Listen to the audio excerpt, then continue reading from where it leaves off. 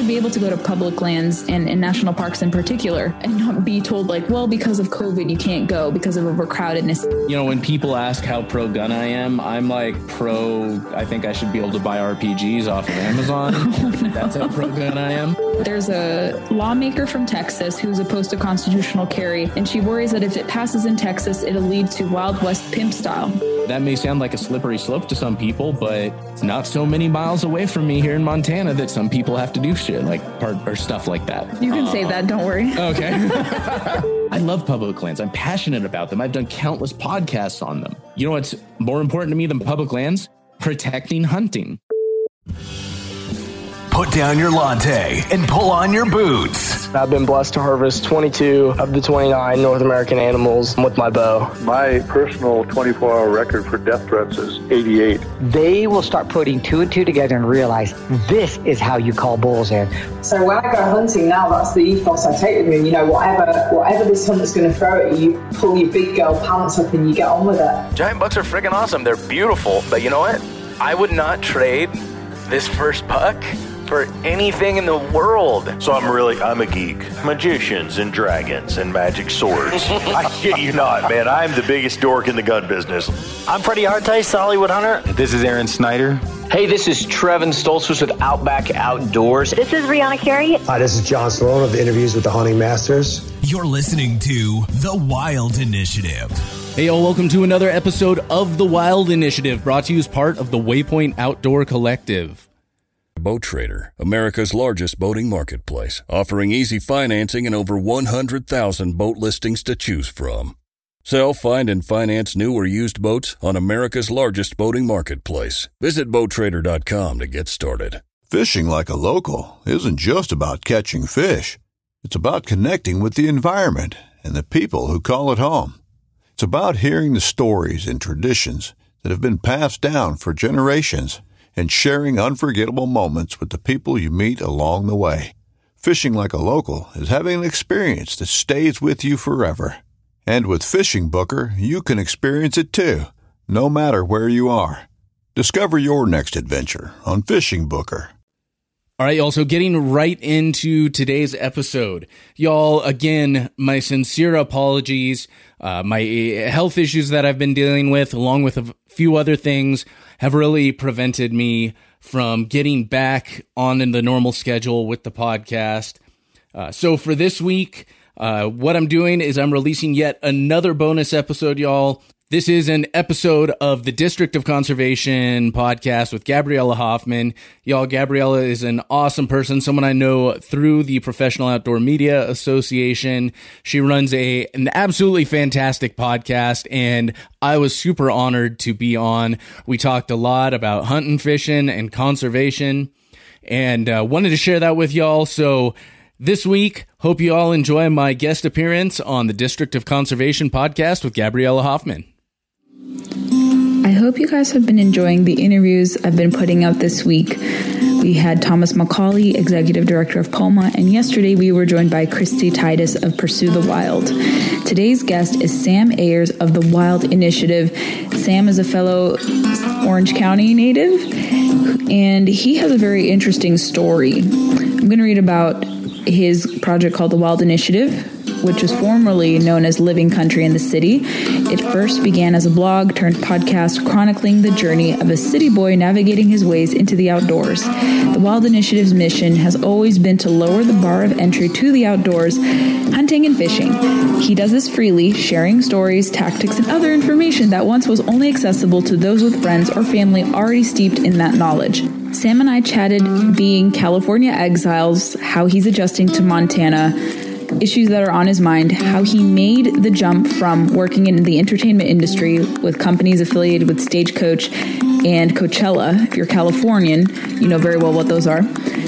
And how he's navigating the industry in the age of COVID and in the age of this multimedia kind of era we're entering. It's not just traditional media work, it's also digital and social media work as well. I think you're going to find our conversation interesting and riveting, and I hope you learn more about his story and you check him out and follow him. Here's my conversation with Sam Ayres of the Wild Initiative. Enjoy. Sam, it is so great to have you on my podcast.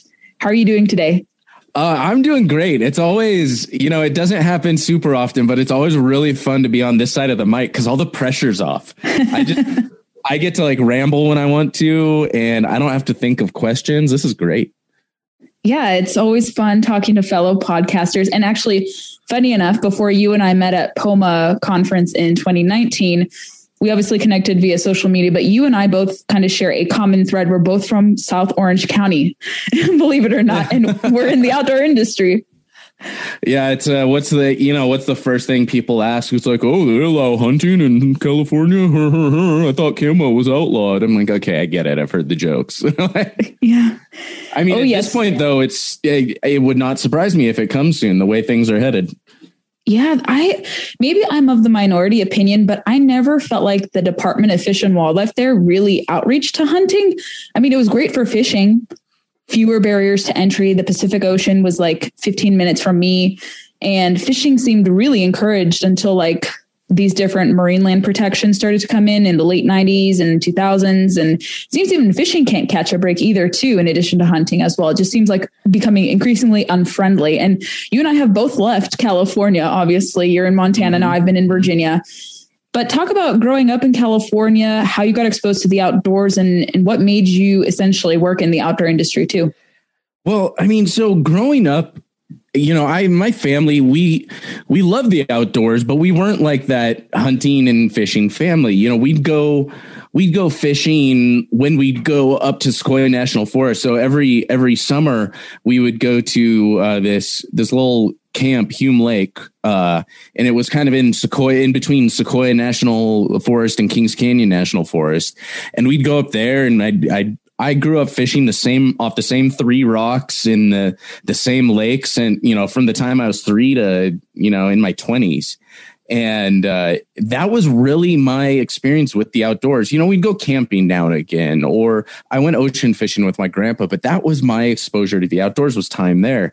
And I mean, I always had an interest. We always talk about like how ingrained the outdoors is to all of us, whether you realize it or not. And, I look back and I'm like, I loved fishing. I was the kid. I would always like dig holes and try and jury rig pitfall traps for squirrels and raccoons. And, I remember, I never actually managed to catch one, and much to my parents' joy, I'm pretty sure. But I remember I almost caught a squirrel one time, and it was like, I talked about that for 3 years afterwards, I swear.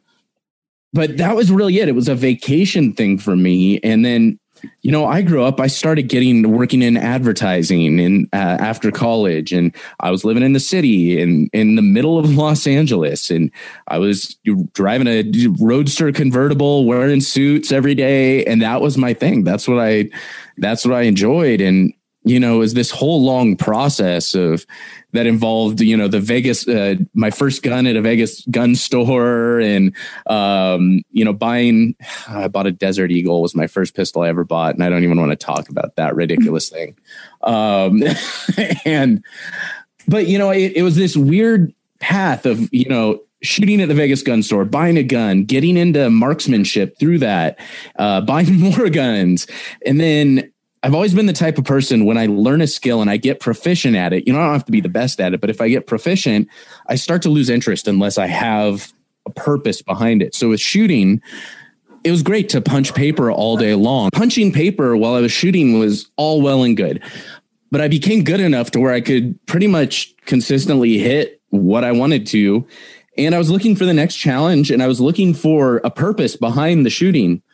And so I started getting interested into hunting, and, I started following hunters on social media and this and that. And, like every red-blooded American boy, I had a giant crush on Eva Shockey back then. And really, I just never was able to follow through on it. And it wasn't until about 4 or so years ago that I really kind of took the plunge. I bought a bow, and that just settled it for me. I bought my first bow. I shot as a kid, but that's really what propelled me into hunting. And I was lucky enough just after that to start a new job. I got out of advertising and actually went deeper into Los Angeles and into the music industry. And working for Coachella, right? You did some stuff with that. Yeah. So I managed digital for all of the digital for Golden Voice Festivals, part of AEG. And so, yeah, they run Coachella, Stagecoach. I did some work with Firefly Music Festival, with Hangout Music Festival. We had some in New York. We had, all over the U.S. We had all these festivals, a lot in L.A. And, they used to call me the diversity hire. That was the big joke. Why is that? Because I would walk in boots with a knife on my belt and, a pearl snap shirt, and everyone else there, literally run the biggest country music festival in the United States, arguably the world. And there's you could probably count the number of people that actually legitimately listen to country music on one hand. And so, it's kind of a big joke. They used to call me Country Sam there because there's a bunch of Sams in the office. So they'd call me Country Sam, which then started translating among my friends and all my actual country friends that are from the South, from the Midwest, whatever. For them, it's kind of tongue in cheek. It's like calling the big guy Tiny. So all my LA friends, it's like this serious thing. They're like, oh, yeah, that's Country Sam. He's like the real country guy. And then all my country friends are like, oh, yeah, that's Country Sam. All right. But I digress. But yeah, so I was working in the music industry, and I was lucky enough to, I had this interest in hunting. I was lucky enough to be sitting in a meeting, and I see this guy across the table from me, and I didn't know what Kuiu was at the time, but he's wearing this big old Kuiu puffy, and I'm kind of looking at his camo, and I got a camo laptop cover, and he's kind of looking at my laptop cover, and we make eye contact, and we're like, And so I was like, all right, how do I go talk to this guy about hunting? Because who knows if it's just like some fashion camo at the time. I didn't know. And so I'm like, but I gotta find out if this guy's a hunter so I can, learn a little bit more. And so I'm like, okay, I'm just going to see if I can go talk to him, kind of break the ice a little bit. And I walk into his office, and his screensaver is a bugling elk. I'm like, okay, that's like a good sign right there. And then the next screen, it swipes over to the next screen, and it's that diagram of an elk with all the cuts of meat broken down. And I'm like, okay, yeah, I think I'm good to talk to this guy. And, that's right around when I was thinking about starting the podcast too. He encouraged me to start the podcast. He's like, I think you would have a really cool perspective on getting into hunting, on the hunting industry, all of that stuff, being so new to it. And then he mentored me as far as, helping me figure out what gear I needed, how to just get into it, what other podcasts to listen to, people to reach out to, and just all of this stuff. He wasn't the one that took me out and showed me how to hunt, but he opened all those doors for me. And he ended up actually being my second ever podcast interview. And it's still to this day one of my absolute favorites. His name's Samson.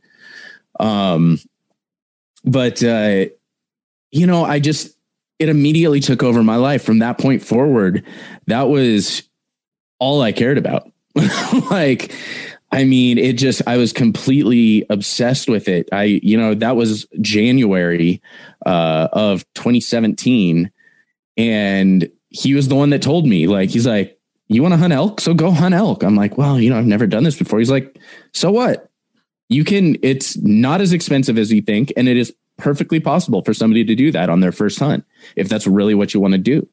And it took me 4 years to get my first elk, but, I learned something every year, and it was, I've never looked back. If you'd told me back when I was, in my early 20s, working in advertising, wearing my suits, driving my convertible, that, today I would be living in my own my place out here in Montana. I'd be this tatted up, bearded guy wearing cowboy boots, planning a bear hunt, and running a podcast and my own agency for the outdoor industry. I would have laughed at you. Anybody that knew me would have laughed at you. It was so far out of the even realm of consideration at that time that it's just wild to see where I'm at now. It's just absolutely wild.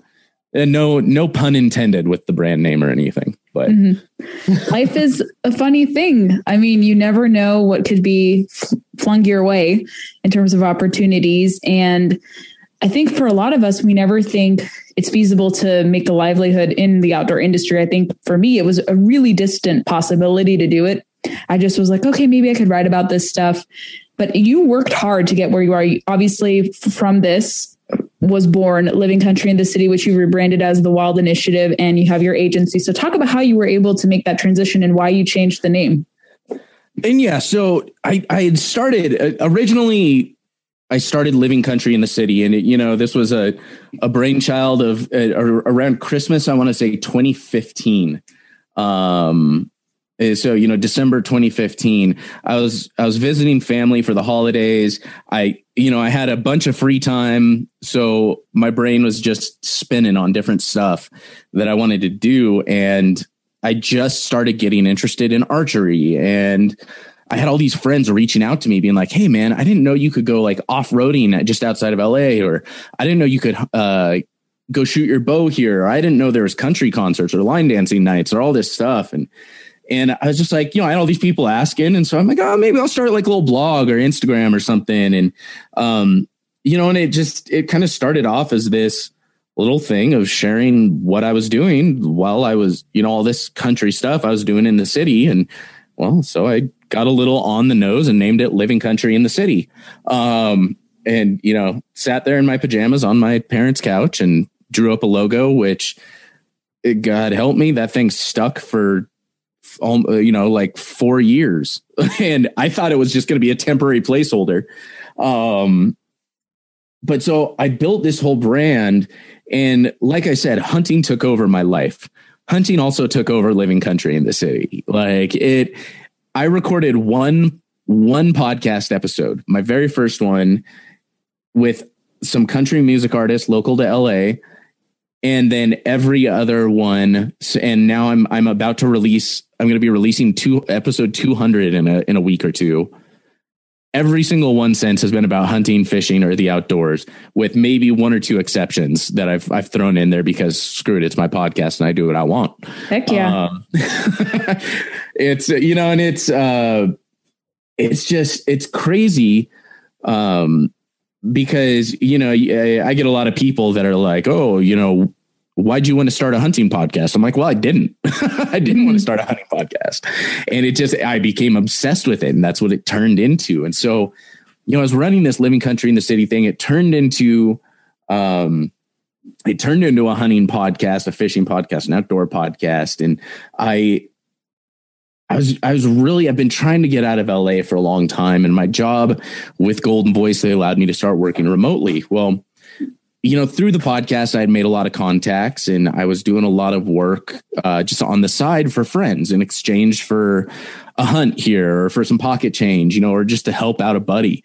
I'd work on their website, or I'd fix an email template for them, or all this stuff that I was doing at work. And it was just, I was doing it for myself and might as well help out some friends in the industry. And it started turning into something through word of mouth, and more people were asking. I was having to turn down work, and I was getting frustrated with my time in the music industry. It was really cool stuff. I got to work on some really cool stuff, some really passionate people, but the problem is our passions didn't line up, and they were willing to, how we feel about hunting, fishing, the outdoors, that's how they feel about live music. They take vacations to go to other music festivals. It's like, so I would try to explain to them, like, when I take vacation, I need a vacation. But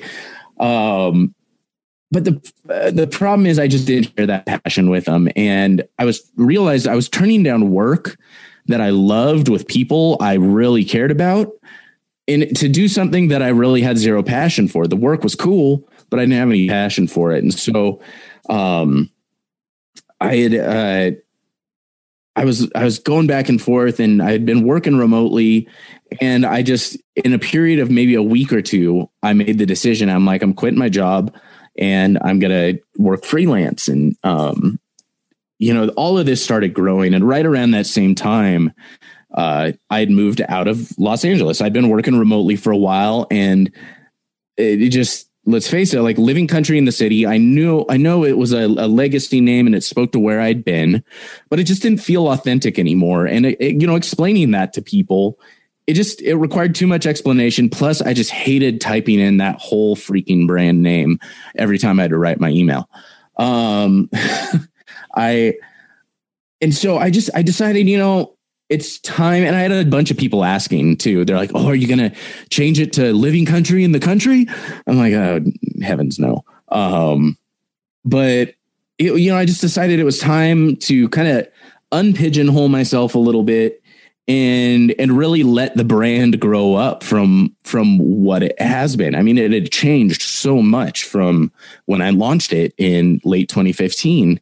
And so, I took a lot of time and shopped around a lot of names. I probably have like 30 or 40 different domain names purchased when I was trying to design this brand and figure out what I wanted to do with it. And, through a whole process, I came up with the Wild Initiative, and, I went deep on this, and I really even down to the idea of like, how's it pronounced even? Is it the Wild Initiative or is it the Wild Initiative? People may be laughing and being like, what kind of distinction is that? And for me, it was important. It was, for me, it's an initiative for the wild. It's my initiative to get into the wild. And I mean, I went deep. I was like looking up all the different definitions of the word initiative, what it means.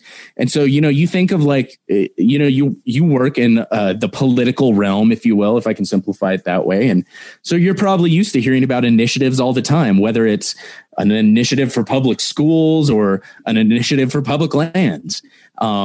And so that's really what this was for me. This whole thing is my initiative for the wild. It's also me taking the initiative and moving into the wild. And that was the whole idea behind the name and the rebrand.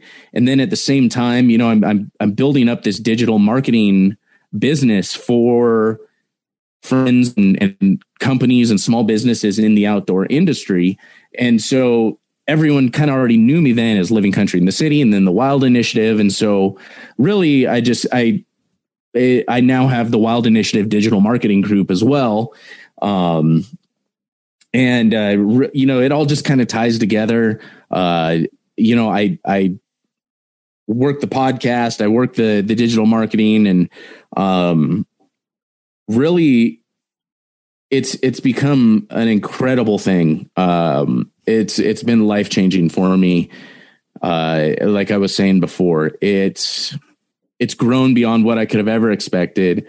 If you had told me that I would be sitting down, I would be hopping on the line with Corey Jacobson and Jason Phelps to talk elk calling, to talk, mule deer hunting with Remy Warren, to sit and talk conservation and inspiration with Jim Shockey twice, like, to sit down with a freaking United States senator.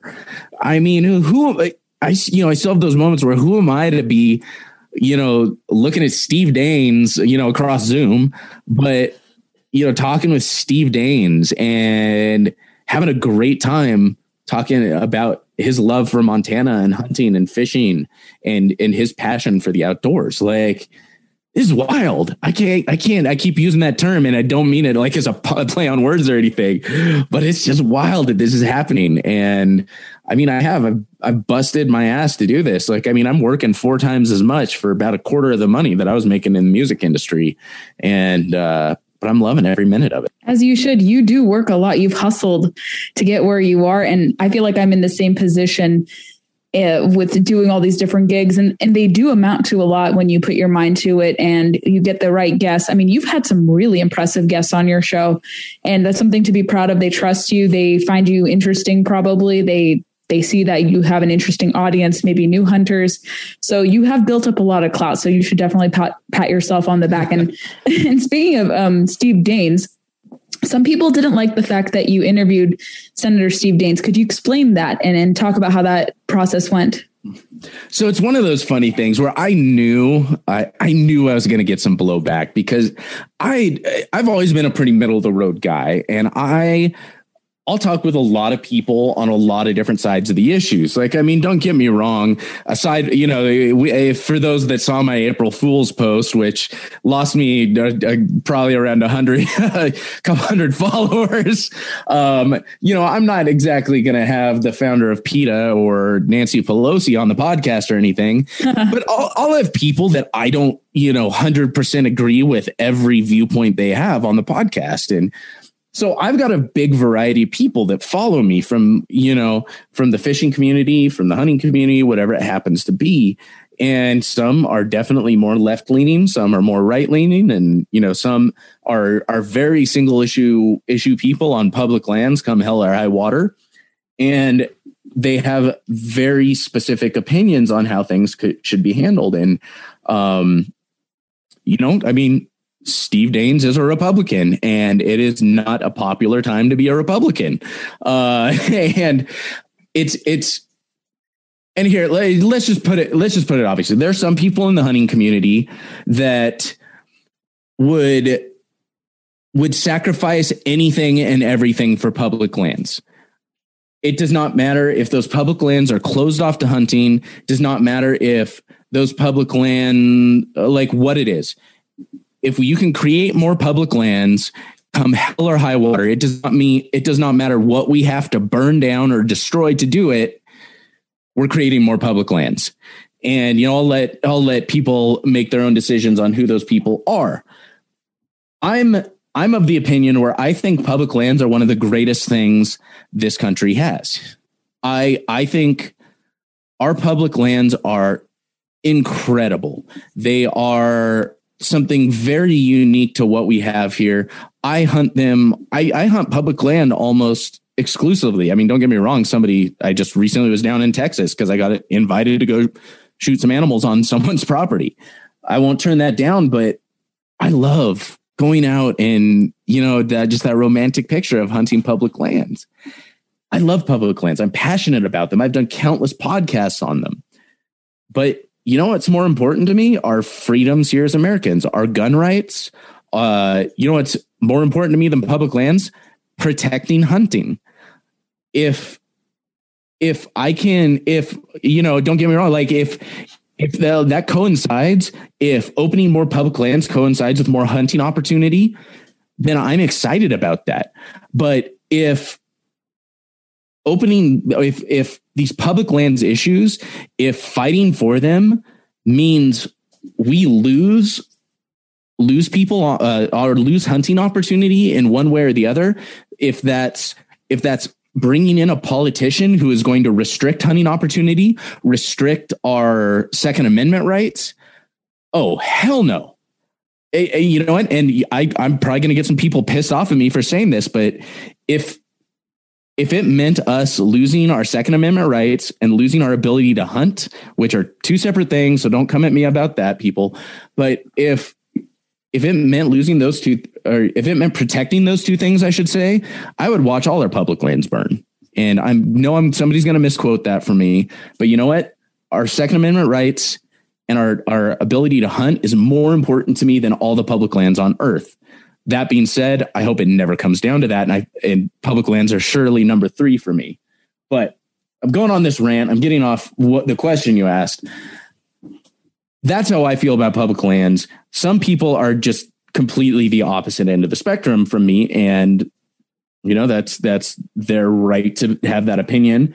But Steve Daines is a Republican senator.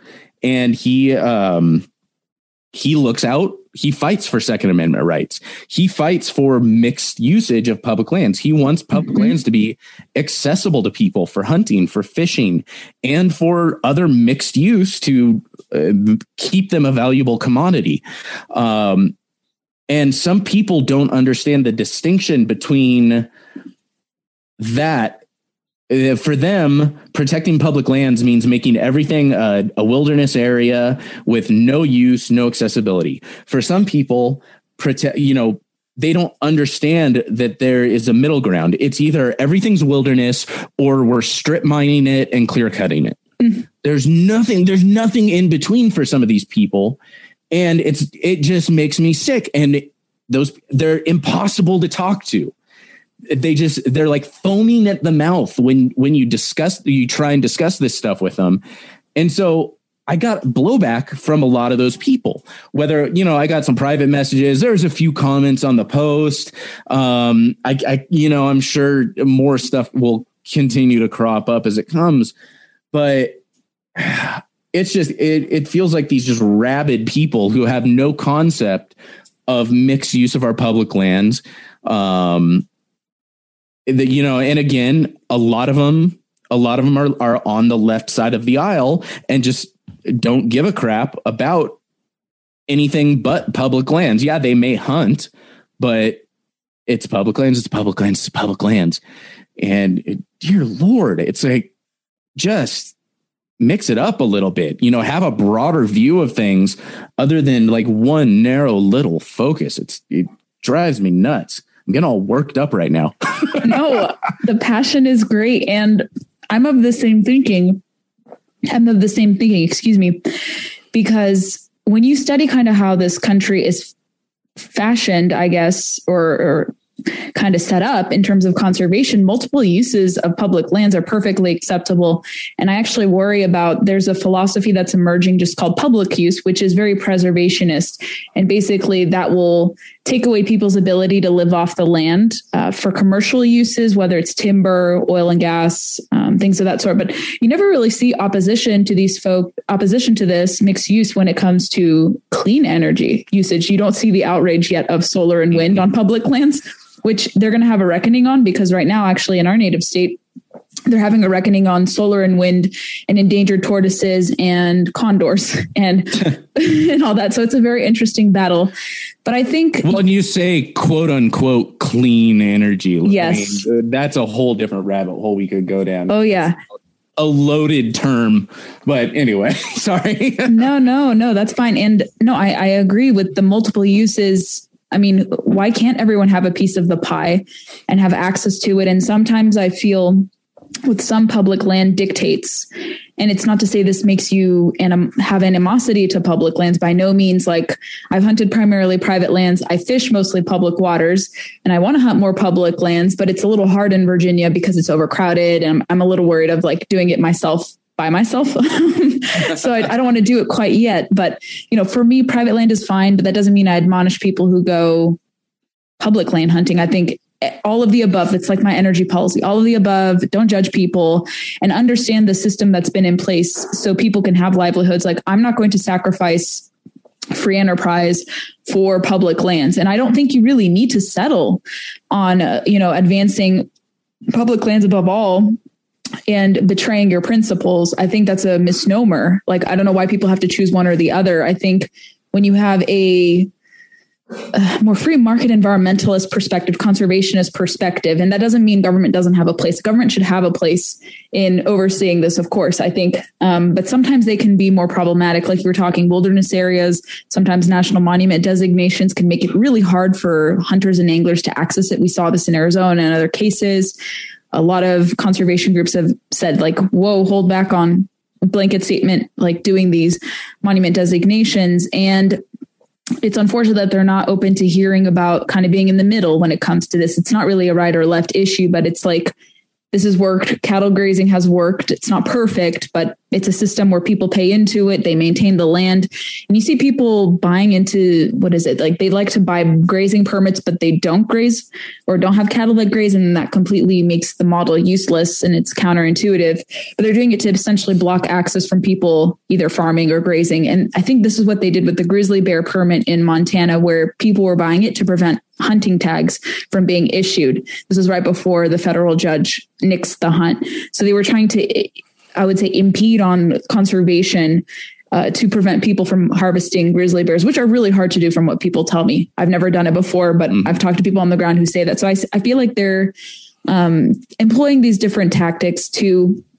And with this, yeah, it should have multiple uses. Like, and if it doesn't, like, what's the point of public lands? And that doesn't mean you're going to have destruction of public lands. I think I would say it's very few people who want to wage an all-out assault war on public lands, like privatize everything. You really find that to be a minority opinion. And I talk to a lot of Republicans. I don't hear many of them say, yes, we have to privatize everything. Sometimes they believe in federalism when it comes to species management, which is something I agree with. I think when species have delisted, like apex predators, states like out west should manage them. And I think there were some rules last administration where wherever there was gray area between government oversight and state oversight, like for kind of extraneous hunting regulations, it was better for the states to have those in terms of dictating seasons and things of that sort. And this is kind of the nuances of different things.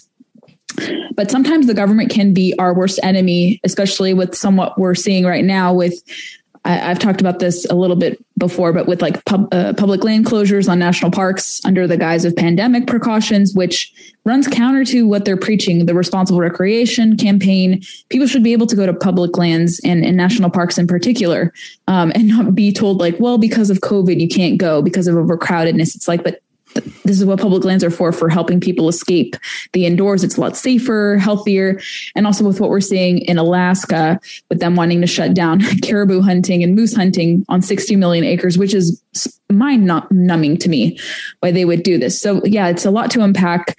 I totally agree with your sentiment, but I think it's going to be hard to reckon with these people, I think, and reason with them more so because they're so yoked into this philosophy. It's like an absolutist philosophy, which doesn't work in any type of setting. And I see this in politics all the time. Like I am very, very, very, very, very conservative politically, but I understand in some areas you do have to kind of be open to what other people say. You have to listen, and I'm open to listening, and you can still retain your belief system, but they don't want to have this dialogue about multiple uses, and they don't call out attacks on public land access when it's done from a preservationist angle much, unless they have to.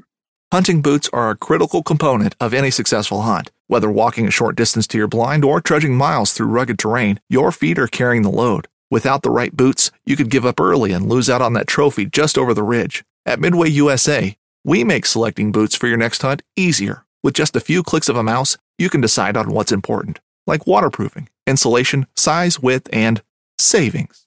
For just about everything for shooting, hunting, and the outdoors, check out MidwayUSA.com. There's just no reasoning with it is my problem. I'm one of those people. I love having discussions with people that have ragingly different beliefs than me, because one, it keeps me sharp. It makes sure and it makes me question what I believe. And because if I can't defend something, one, how useless am I? And two, if I can't defend it, how much do I believe in it? Am I on the right side of things? And it makes me question those beliefs. So I love having those people around, but then, yeah, there's just that group of that type of person that is just so rabid that you even asking the question turns them red in the face, and they just start screaming to drown out any sort of dissenting discussion. And it's typically because they have no ability to defend their part. They do not have.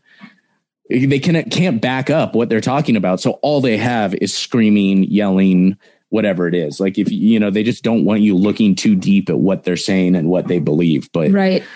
Shun the non-believers, or really have their arguments run on pathos. And emotion is good, but you have to have facts, and you have to read beyond what you're fed and what you're told. It doesn't matter if you're a public lands absolutist or big game hunter, whatever. I think too many people rely on emotion. Some people become keyboard warriors, and it doesn't help us because we're having an image problem in hunting in the broader spectrum of things. And it doesn't help when people try to divide the community when we're trying our best to reach out to new people, new audiences, and get them interested in this. When you see people lecturing, this is how you have to hunt, or if you don't think like us, you're not part of the community, or some craziness like that. And I want to ask you, what has I would say adjustment been moving from California to Montana, and how would you assess what your new governor is doing so far? I know he's been receiving some criticism too, but I want to know from a newly minted Montanan, how do you feel about Greg Gianforte's performance so far? Do you think he's being an advocate for sportsmen too? I'll be completely honest with you. I've been so just head down working away on my own stuff. I'm not as familiar with what he's been doing here in Montana so far. I have not since the election. I've not really taken the time to look at the work he's been doing, the stuff he's been putting out. It's been the past couple of months have been just an absolute whirlwind of change for me. So I've been, because it's right when the move happened was, the end of last year, right after the election. And so, I'll be just completely honest. And, this may make me a bad Montanan at the moment, but, I'm not as familiar with what he's been doing here in the state. Well, he passed constitutional carry. Well, that's one good thing.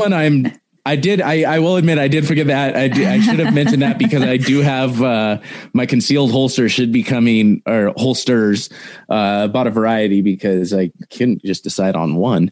My concealed holster should be coming in the mail. But yeah, I will say that is fantastic. I do like that he did withdraw the mask mandate, albeit unfortunately I live in Gallatin County. And there's a reason they call it Los Angeles, is because of all the idiots here. And you know what? I'm just going to call them idiots that are just so obsessed with masks. And it's wild. It is wild. There's like 2 counties in Montana. All of Montana has no mask mandate. And there's 2 counties here where they try and tell us, you go to an axe throwing place and you have to wear a mask. You're while you're throwing the axe, you're allowed to take your mask off because that's strenuous, but then you have to put it back on to walk from the back of the store to the front of to pick up your axe. And goodness, that's literally the craziness that is run in this county. Thanks to all the damn Californians moving into Bozeman. Not you, but the others. I talk so much crap about Californians out here. I think as former Californians on this side of the aisle, we're worse than the Montanans. I'm just throwing that out there. I think everything in reason too. I mean, for outdoor activities, you really don't need them. And it's not me trying to be a contrarian, but like, there's no proof of them having, I would say you don't need to wear a mask outdoors. If you want to do it in indoor public settings where it's required, I mean, we're stuck kind of on that, and that's not really germane to the podcast. But I think with outdoor stuff, like if you're doing strenuous activity, you really don't need it. And actually other things that Jan Forte, just to be having it on your radar, and you should actually interview him for your podcast. I think this would be a good opportunity for you to learn what he's been up to. He did a wolf hunt recently, and he just did something allowing wolf snaring. Well, they call it wolf snaring, but I think it's extension of wolf trapping and extended seasons. So that should be interesting. I know it attracts a lot of controversy in Montana. I think there's also a right to hunt and fish bill moving in Montana, and they need like an overwhelming vote in the legislature. Like all the Republicans support and a handful of Democrats, but I think they need 2/3 vote on each chamber. So that would then go to a vote and then be voted in next year. And there's overwhelming, and actually people talk about hunting being a privilege. There's actually a little bit of a challenge to that, because in different states, in like 20 something states, you have right to hunt and fish amendments, which actually enshrine hunting rights and fishing rights in state constitutions. So federally, not so much, but statewide, yes. Yeah. And Montana could be the next state if this passes.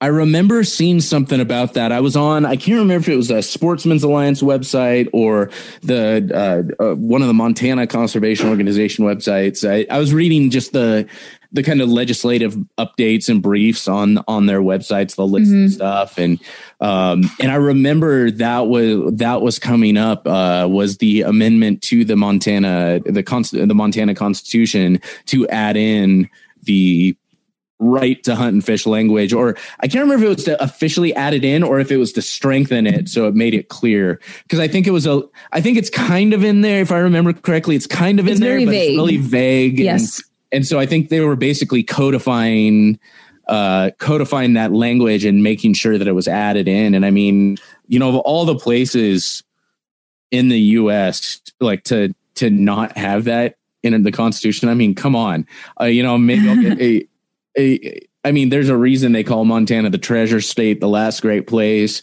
whatever it happens to be. I mean, I feel like Montana is the hunting state. Like, it's one of the last outposts. Yeah, there's a lot of states you can hunt and that have some incredible hunting and incredible opportunity. But like, if you want to talk about like the hunting state, this like a state that's founded on the outdoors and hunting and that rugged outdoors equality, it's Montana through and through. Like, and I'll fight anyone that says different. I'm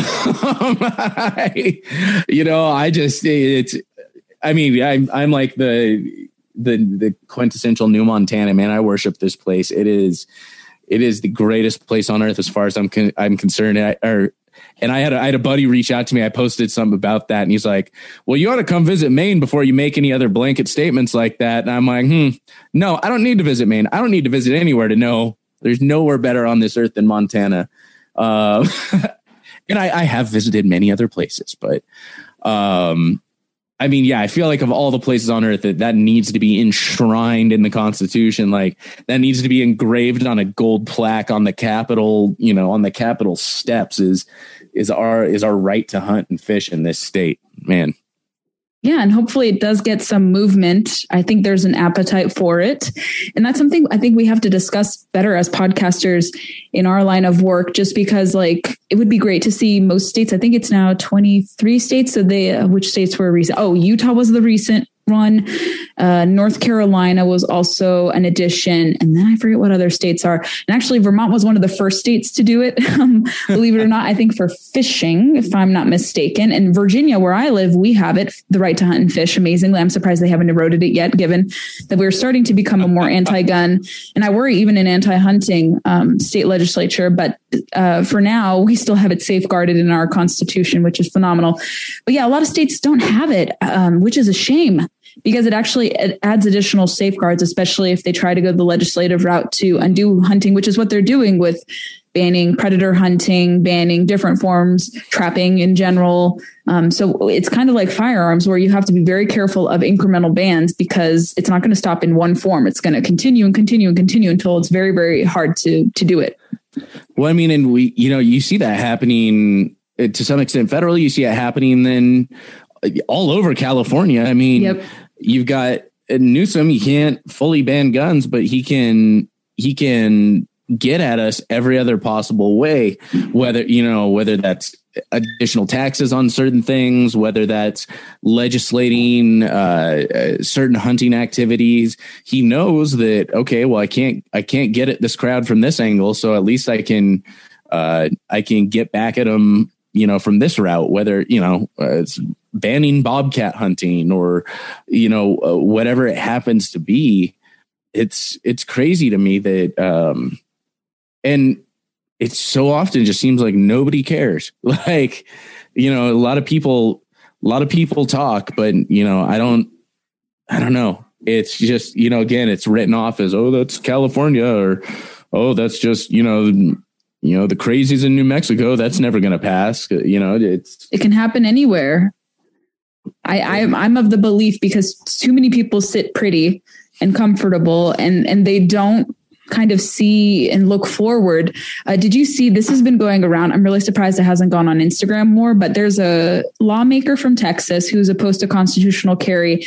And she worries that if it passes in Texas, it'll lead to Wild West pimp style of people, like pimps buying guns and doing stuff with women. It's just the most laughable thing I've ever seen. And I have to send it to you. And and it's just like these moments of ignorance that come out, and it's just like, oh my God, like it's partly comedic, but it's partly scary at the other end of it too.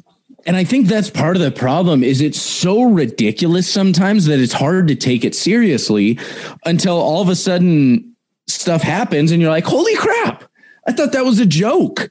And And then all of a sudden Biden's in office. Did I say that out loud? Yeah, it's okay.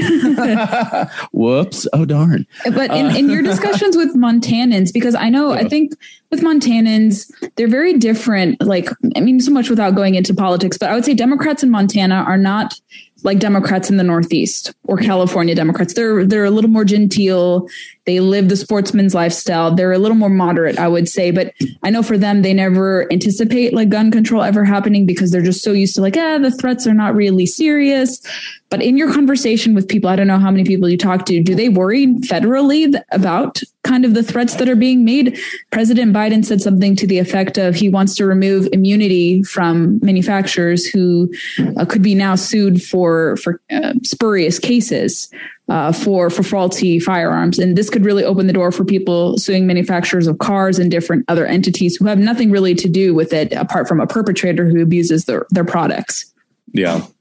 Yeah. What's next? Going after hammer manufacturers or, knives. What else? But yeah.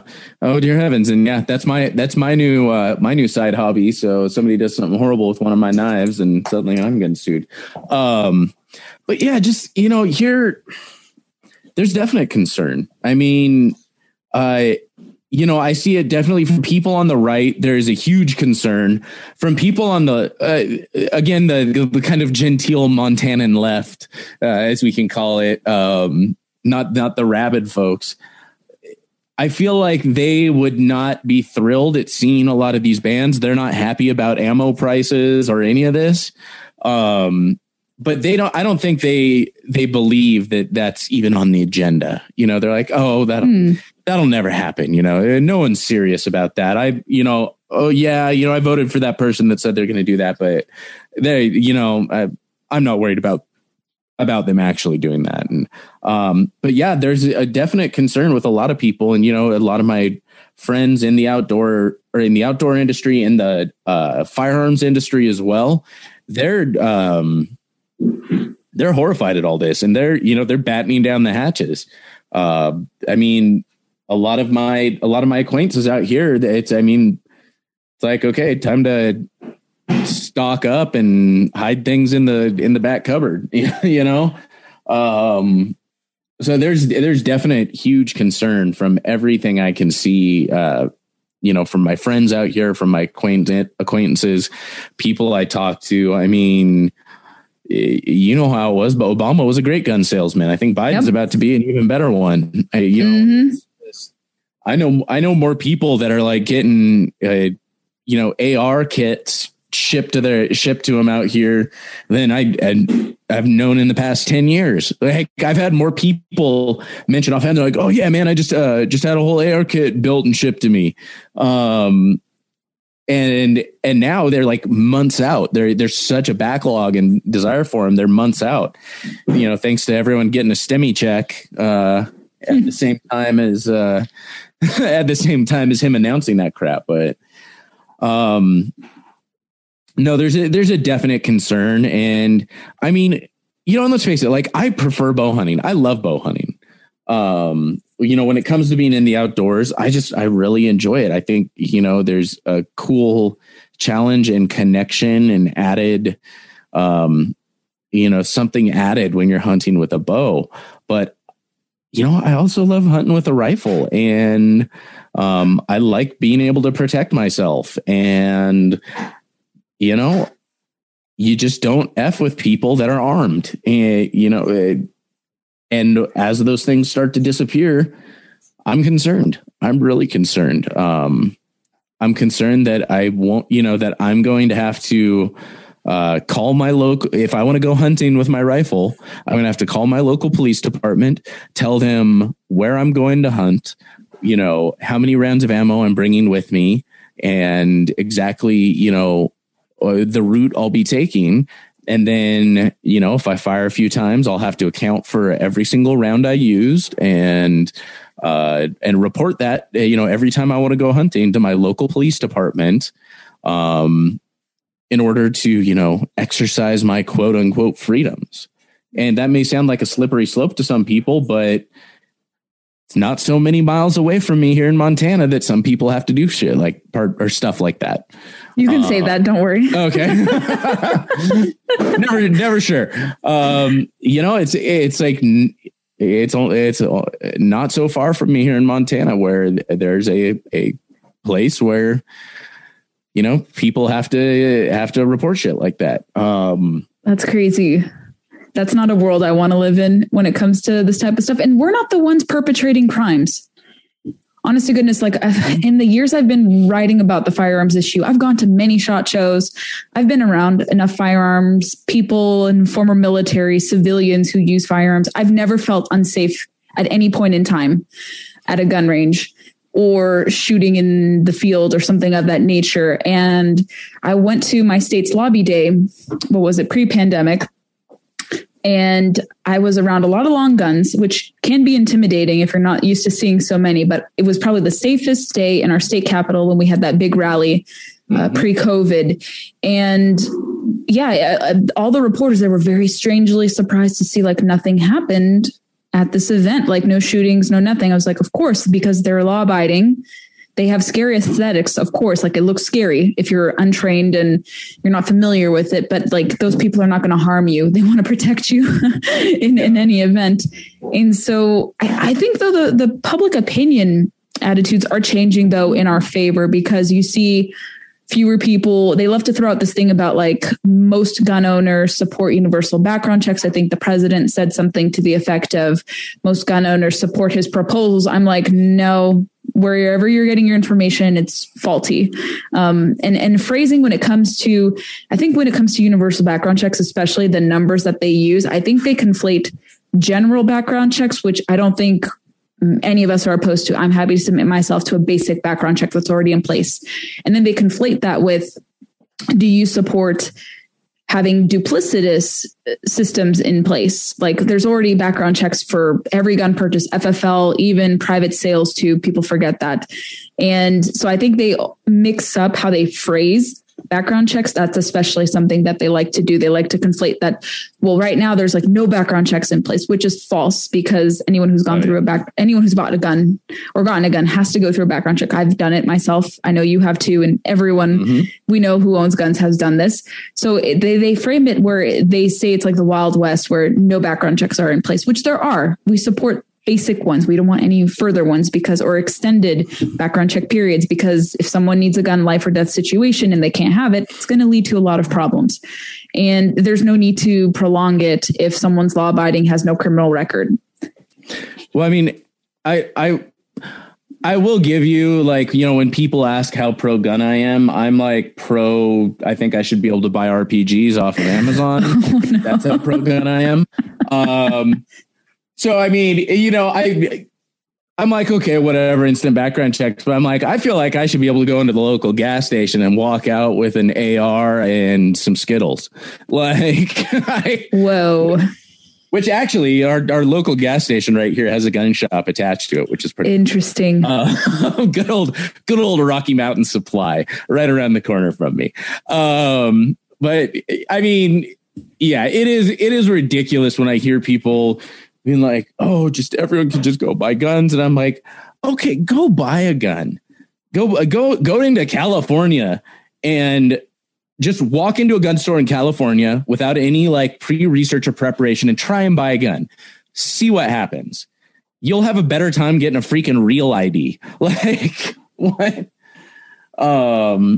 It's just, it's wild that people are so ignorant about how this actually works. Lord, they can't even get the difference between a clip and a magazine right, or an assault weapon right. I'm like, for the love of all that's good and holy, like, that's simple. You've been educated numerous times on what the distinctions are, and you still can't figure it out enough to use the correct terms. Why is that so hard? Well, I think it's on purpose too. Yeah. It's on purpose. Oh, yeah. And assault weapons, that whole assault weapons term was solely a political term created to conflate the idea of a standard sporting weapon with an assault rifle, which an assault rifle is a legitimate term for a fully automatic, thing that I want. It's like, it has those distinctions. It has to be, I forget off the top of my head. The main one is obviously fully automatic, but there's a few different pieces to it. But then, you want to talk about assault weapons. Okay, let's see. Does it have a bayonet lug? Who the hell cares if it has a bayonet lug? What does it have to do with anything? Does it have a pistol grip? Does it, I forget off the top of my head what some of them are, but they're all, aesthetic features, really. Oh, does it have what was it? A muzzle brake or something, or a flash hider on it, or, all this like ridiculous, fairly, okay. Yeah. Pistol grip makes it easier to hold slightly and maneuver, but really it's just such a, I don't know. I'm almost getting angry talking about this right now. Midway USA brand product designers have one straightforward goal: develop high-quality, technically sound products and deliver them to customers at reasonable prices. If you are immersed in the shooting sports industry and pay close attention to every single detail, you know our products are built right and stand up to everyday use. Who has shooting mats and range bag systems to hunting clothing and just about everything for the outdoors? Log on and shop 24/7 with super fast shipping. MidwayUSA.com. We'll pivot a little bit, but yeah, I had to remove a lot of these people from my Facebook. That was like my I did a purge recently and locked down my Facebook because I was just getting too angry during the day. Understandable. Yeah. Well, let's pivot to something more interesting that perhaps we can top off the podcast with, kind of your foray into forging. Actually, one of my first pieces, and actually before we do talk about forging, you need to have one of my friends on your podcast. If you want to talk about mechanics of firearms and ballistics and nomenclature, I don't know if you know Stephen Gutowski. He just launched his new solo website called The Reload, and he wrote for this publication called the Washington Free Beacon. It's kind of a center-right publication, but he was their firearms reporter, and he actually got the respect and garnered the respect of a lot of mainstream journalists and reporters, and they defer to him. He helps educate them about the right usage of terms and terminology. So you should have him on. He's awesome, and you would be very interested to hear about his new project, I think. So an aside, I'll try to connect you with him too. And yeah, you should definitely talk to your governor as well. But foray into forging, talk about that and what's led you to be interested in that. Oh man. Yeah. So, knife forging is one of those things. Like, I'm a collector of hobbies, and because I'm one of those people, if I see something, I want to know how to do it. Doesn't matter what it is. I just want to know I'm capable of doing it and get a basic understanding of how it works and what I can do. And so there's always been this little side interest in, since I was a kid, and like, it'd be cool to make a knife sometime. And, with the podcast, I have on all kinds of different people and just really cool people. And I had, Laura Zara on the podcast, and a lot of people know Naked and Afraid, right? Yeah, Naked and Afraid. Like, she's pretty much the most popular person that's ever been on Naked and Afraid. Like, people that really watch the show, the second you mention her name, they're like, everyone I've talked to that like knows her from the show is like, oh my gosh, she's like my favorite contestant ever. And I think it's because she's one of those people. She actually lives the lifestyle 24/7. Like, that's just who she is. It's not like she's not like a survivalist that kind of puts it on for the show. No, she just disappears off into the woods for 2 weeks with her dog and is like, I'll be back later to civilization. And really cool person. A year without social media. I think I saw that. Yeah, I think she just recently, she was finishing that up right when my podcast with her came out. We had talked about that, and I think she just kind of finished up her complete foray away from social media for a while. And, now she's on and off, and whenever she happens to be in reception or something, but, she's a really interesting person, survivalist. And she's a bladesmith, a knife maker.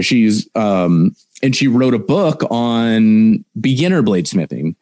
And just, a lot of times if my guests will have a book out or a podcast, I'll listen to the podcast, I'll read the book, whatever that happens to be. And I picked up the book, and it kind of reignited that kind of flame and interest in bladesmithing again. And, and it just, there's so close of a tie-in to the outdoors and hunting. And, so I started kind of venturing into that. And as I was posting about it, some other local Montana bladesmiths, I kind of kept getting introduced to these people, and some of them reached out. I reached out to some of them, just met some really cool people, just like getting into hunting.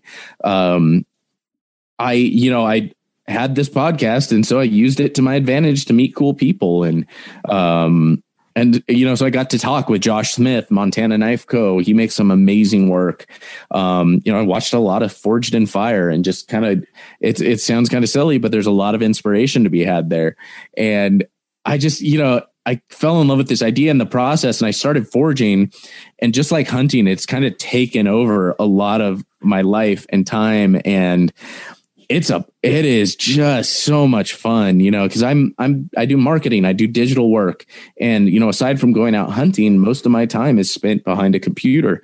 And it's nice to take a weekend, or, just take some time in the afternoon and go down to the garage, light up the forge, and start hammering away on some, carbon steel, or to grind away, putting bevels into an edge, or to do some finish work. And, right now my hands, we don't have video, but like my hands are sliced to hell. There's like little teeny just cuts across all of them.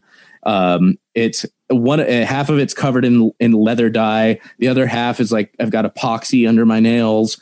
It's just, I've got burns on, down half of my hand, one of my hands. And like, it's just, I'm covered in knife.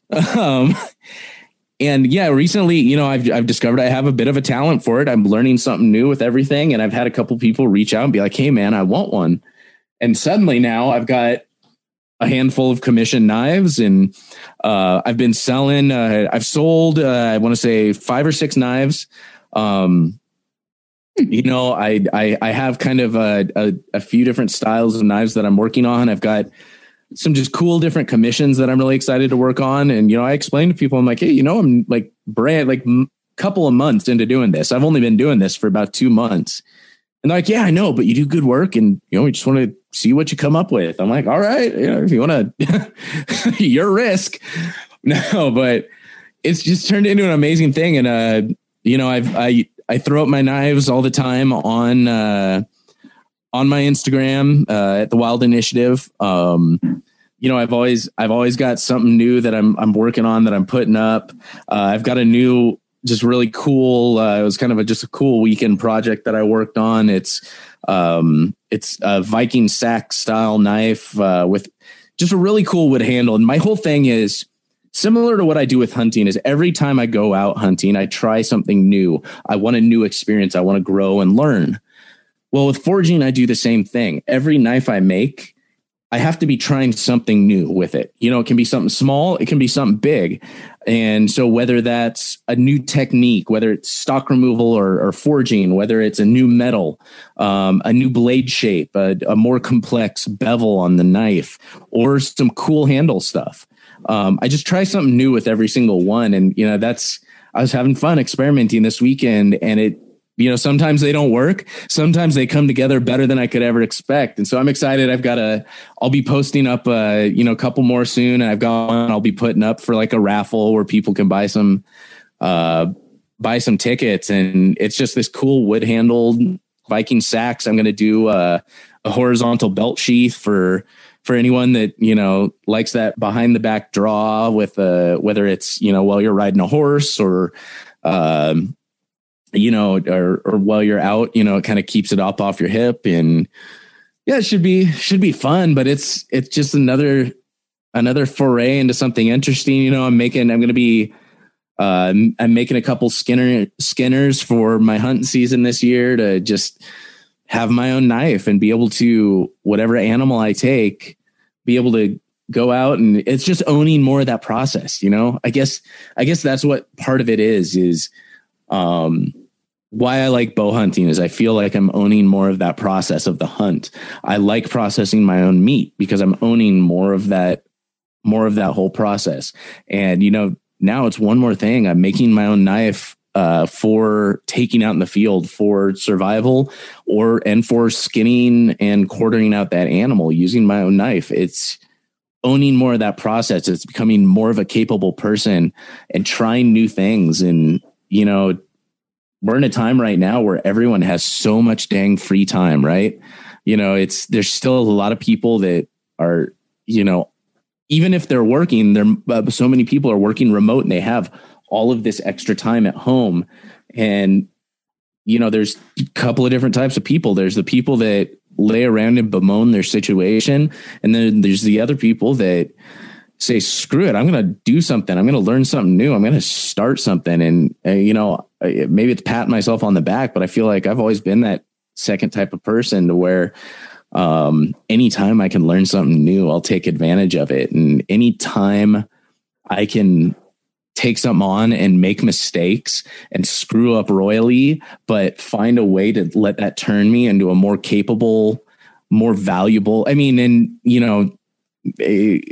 people understand what I mean by this, but a more valuable person. I'm going to take advantage of that. And that's, part of why I started hunting. That's why I started forging. That's why if you slapped a sewing machine down in front of me, I could make you a kick-ass Halloween costume. I'd love to see you try. I taught myself to, there's a whole other side of me, man. I used to run D&D games and I taught myself to crochet in college. So, wow. Like a man of many talents. I see something and I want to know how to do it. It doesn't matter what it is. I'll kill an animal. I'll tan the hide. I'll cook it up. I'll make you a kick-ass dinner from it. I see that part of the process, and I may not be the best chef out there. I'm definitely not the best hunter out there. Anybody that claims I'm trying to claim anything else is I'm laughing at them. But, every step I can take to make myself, a better, more capable person, I'm going to take it. I get excited about that stuff. Very cool, Sam. Where else aside from Instagram can people connect with you? Yeah. So, again, my Instagram is The Wild Initiative. You can find me on my website at thewildinitiative.com. I'm on pretty much each and every podcast platform you could imagine. Just honestly, if there's a search bar somewhere, you can type in The Wild Initiative and you'll probably find me, whether that's, Instagram, Twitter, Facebook, all the things. You can find me on TikTok. I make no apologies for the bizarre crap you'll find on there. That is the world of TikTok. We will not discuss that any further. I'm just skeptical of using it because it is tied to the CCP. That's my reservation with it. But hey, I won't hold it against you for using it. It's one of those things. I put up my crap's so public anyway. Whatever. I put it up there, and if they want to send me money from the TikTok Creators Fund because I made a goofy video of me pulling back my bow with weird squeaky noises, more power to them.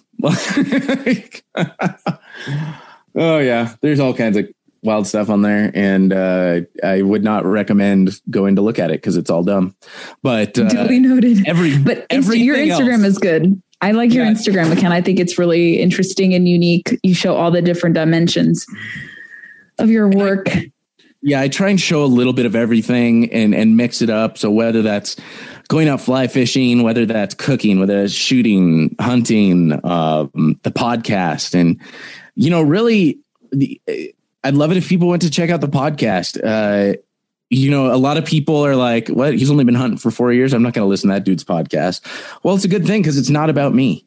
To some extent, it's about me learning from all of these people and sharing their knowledge. It's allowing all these people, the whole idea behind the podcast is I wanted it to be a conversation, that conversation you have when you're at the bar with your hunting buddies and, you're learning all those little secrets that you wouldn't pick up otherwise, or when you're around the campfire, or when you're just hanging out with your friends. Like, those are the conversations I wanted to have with these amazing, inspirational people.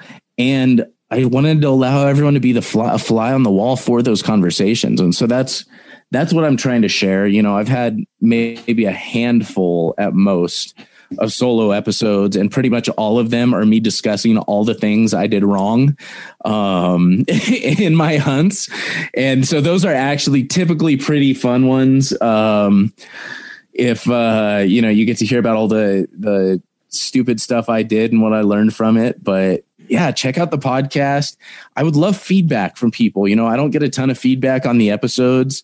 And so I love to hear from people on what they think, what they want to hear more of. So yeah, just pretty much anywhere you can find a search bar, type in the Wild Initiative and I'll probably pop up.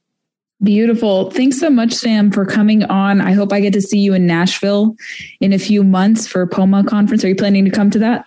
Oh, I was going back and forth about it, and I wanted to, and it actually turns out my family is going to be my whole family. Like I've got like 12 people coming to visit me in Montana that very week and weekend. So family comes first. Yeah, I'm not gonna make it this year. I'm very, very bummed out that I won't get to see you guys. Won't get to go out for crawfish with Roy.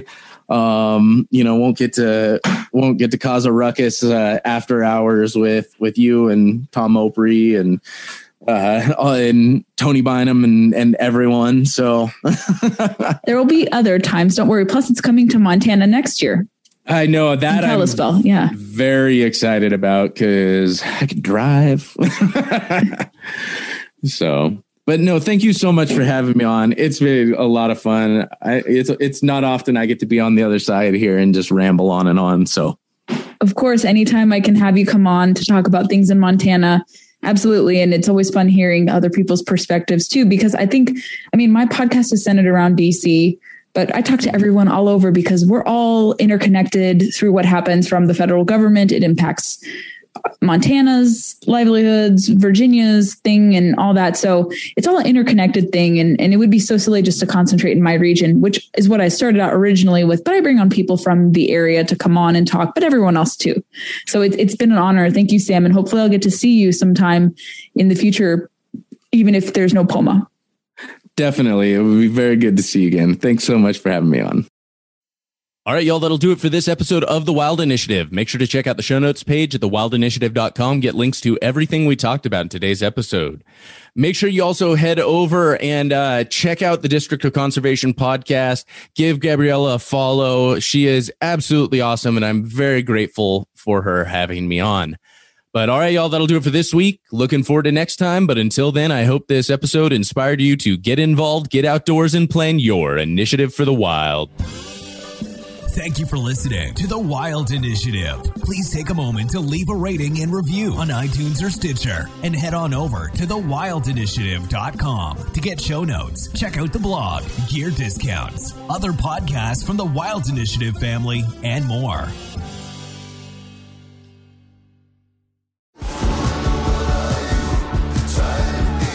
Pursuing wild game in wild places. Tune in to Hunt Stand Presents Saturdays at 8:30 p.m. Eastern. Waypoint TV, the destination for outdoor entertainment. You'd think, with four of us spread out on a tiny island, that the task of tagging a whitetail would not be a big thing. But, as I've learned, no matter where I've been, whitetails can be damn tricky. Pursuing wild game in wild places. Tune in to Hunt Stand Presents Saturdays at 8:30 p.m. Eastern. Waypoint TV, the destination for outdoor entertainment.